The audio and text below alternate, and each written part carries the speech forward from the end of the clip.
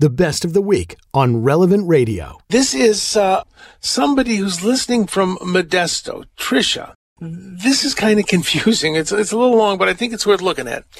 Peter, who we think of as the first pope, made the strong implication of 1 Peter 2:9 that there was no need for a mediatorial and hierarchical clergy system to be developed.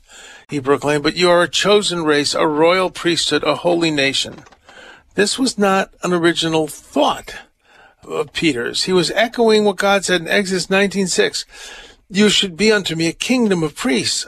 Okay, well, let's look at these passages. Let's look at 1 Peter 2:9 and see what Jesus is exactly saying, because I think you'll be a little surprised at what Jesus is saying here.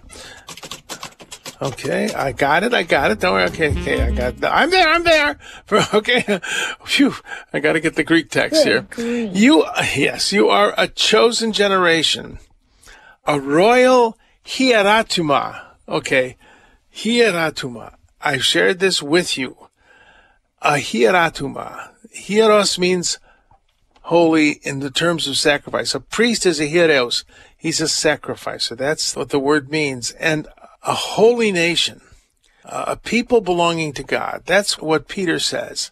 This was not an original thought of Peter's, but he was echoing what God said in Exodus 19:6. So let's look at Exodus 19:6. And let's look at the word here. You will be for me a kingdom of priests. In Hebrew, that is a malkuth, a melechet kohanim. A kohen is someone who offers sacrifice. So we have two words, kingdom of priests and people who offer sacrifice. Okay. Once again, let us look at the text in the letter. And this is a person who is saying that we shouldn't have clergy because all people are priests. This is not a new idea I'm sharing with you. The word priest in English is used to translate two completely separate words in Greek and in Hebrew. One means sacrificer, the other means elder. We are a sacrificial people, a people of sacrificers. But we have a governance of elders, as did ancient Israel, as did the early church, and as the church has had all along. The word elder is presbyteros, which comes into English and most European language as priest. And the word sacrificer, hieros, in Latin is sacerdos. We will call priests sacerdos in Latin, but we're ordained as elders. We're ordained to the sacrificerhood of Christ in the order of elder. A bishop is ordained in the order of supervisor. Those are the words of the ceremony. So, he wants all of us to be priests. So he wants all of us to be elders? No, he wants all of us to live sacrificial lives, and that sacrifice is wrapped up in the Eucharist. The idea of a mediatorial and hierarchical class didn't originate with the teaching of the super apostles. It crept in much later, the early part of the 4th century. No, it didn't. Read Hippolytus. Read Ignatius of Antioch. The person who wrote this, Tricia, really doesn't know much about the history of the early church.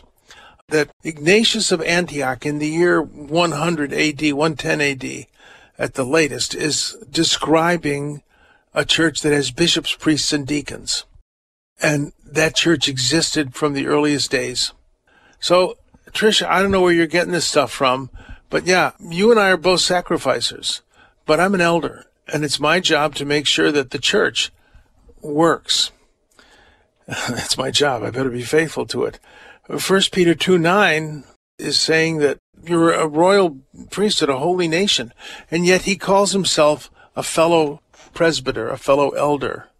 Okay, 1 Peter 5:1, as a fellow elder, that means presbyter, which comes into English as priest. Tricia, you don't want a hierarchy, but you know what happens when you don't have a hierarchy? And hierarchy does not mean chain of command. Again, I point out to you, it means sacred leadership. You don't have a hierarchy. You find out what happened to this royal priesthood, this holy nation that we read about in Exodus. When Moses went up the mountain, they went absolutely bonkers and had a wonderful time dancing about the golden calf. So when you are a holy nation, a people set apart, things go fine. But guess what? We are sinners saved by grace, and we are a holy nation that sometimes acts in unholy ways, and Jesus established a structure in the church. And the early Christian writings in Scripture and after Scripture confirm this.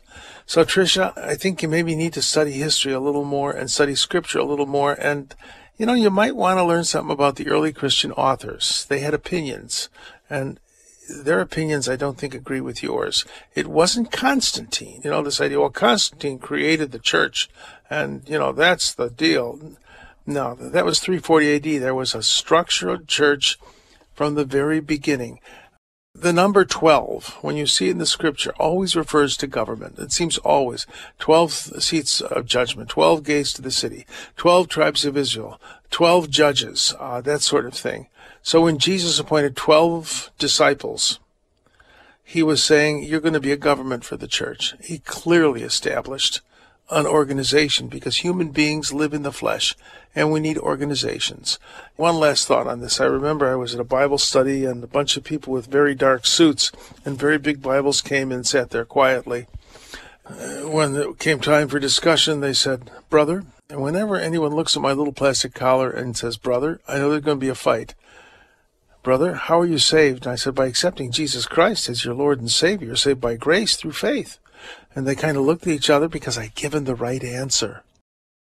And eventually they said, well, we came to break up this Bible study because you're endangering these people's souls because Catholics know nothing about salvation.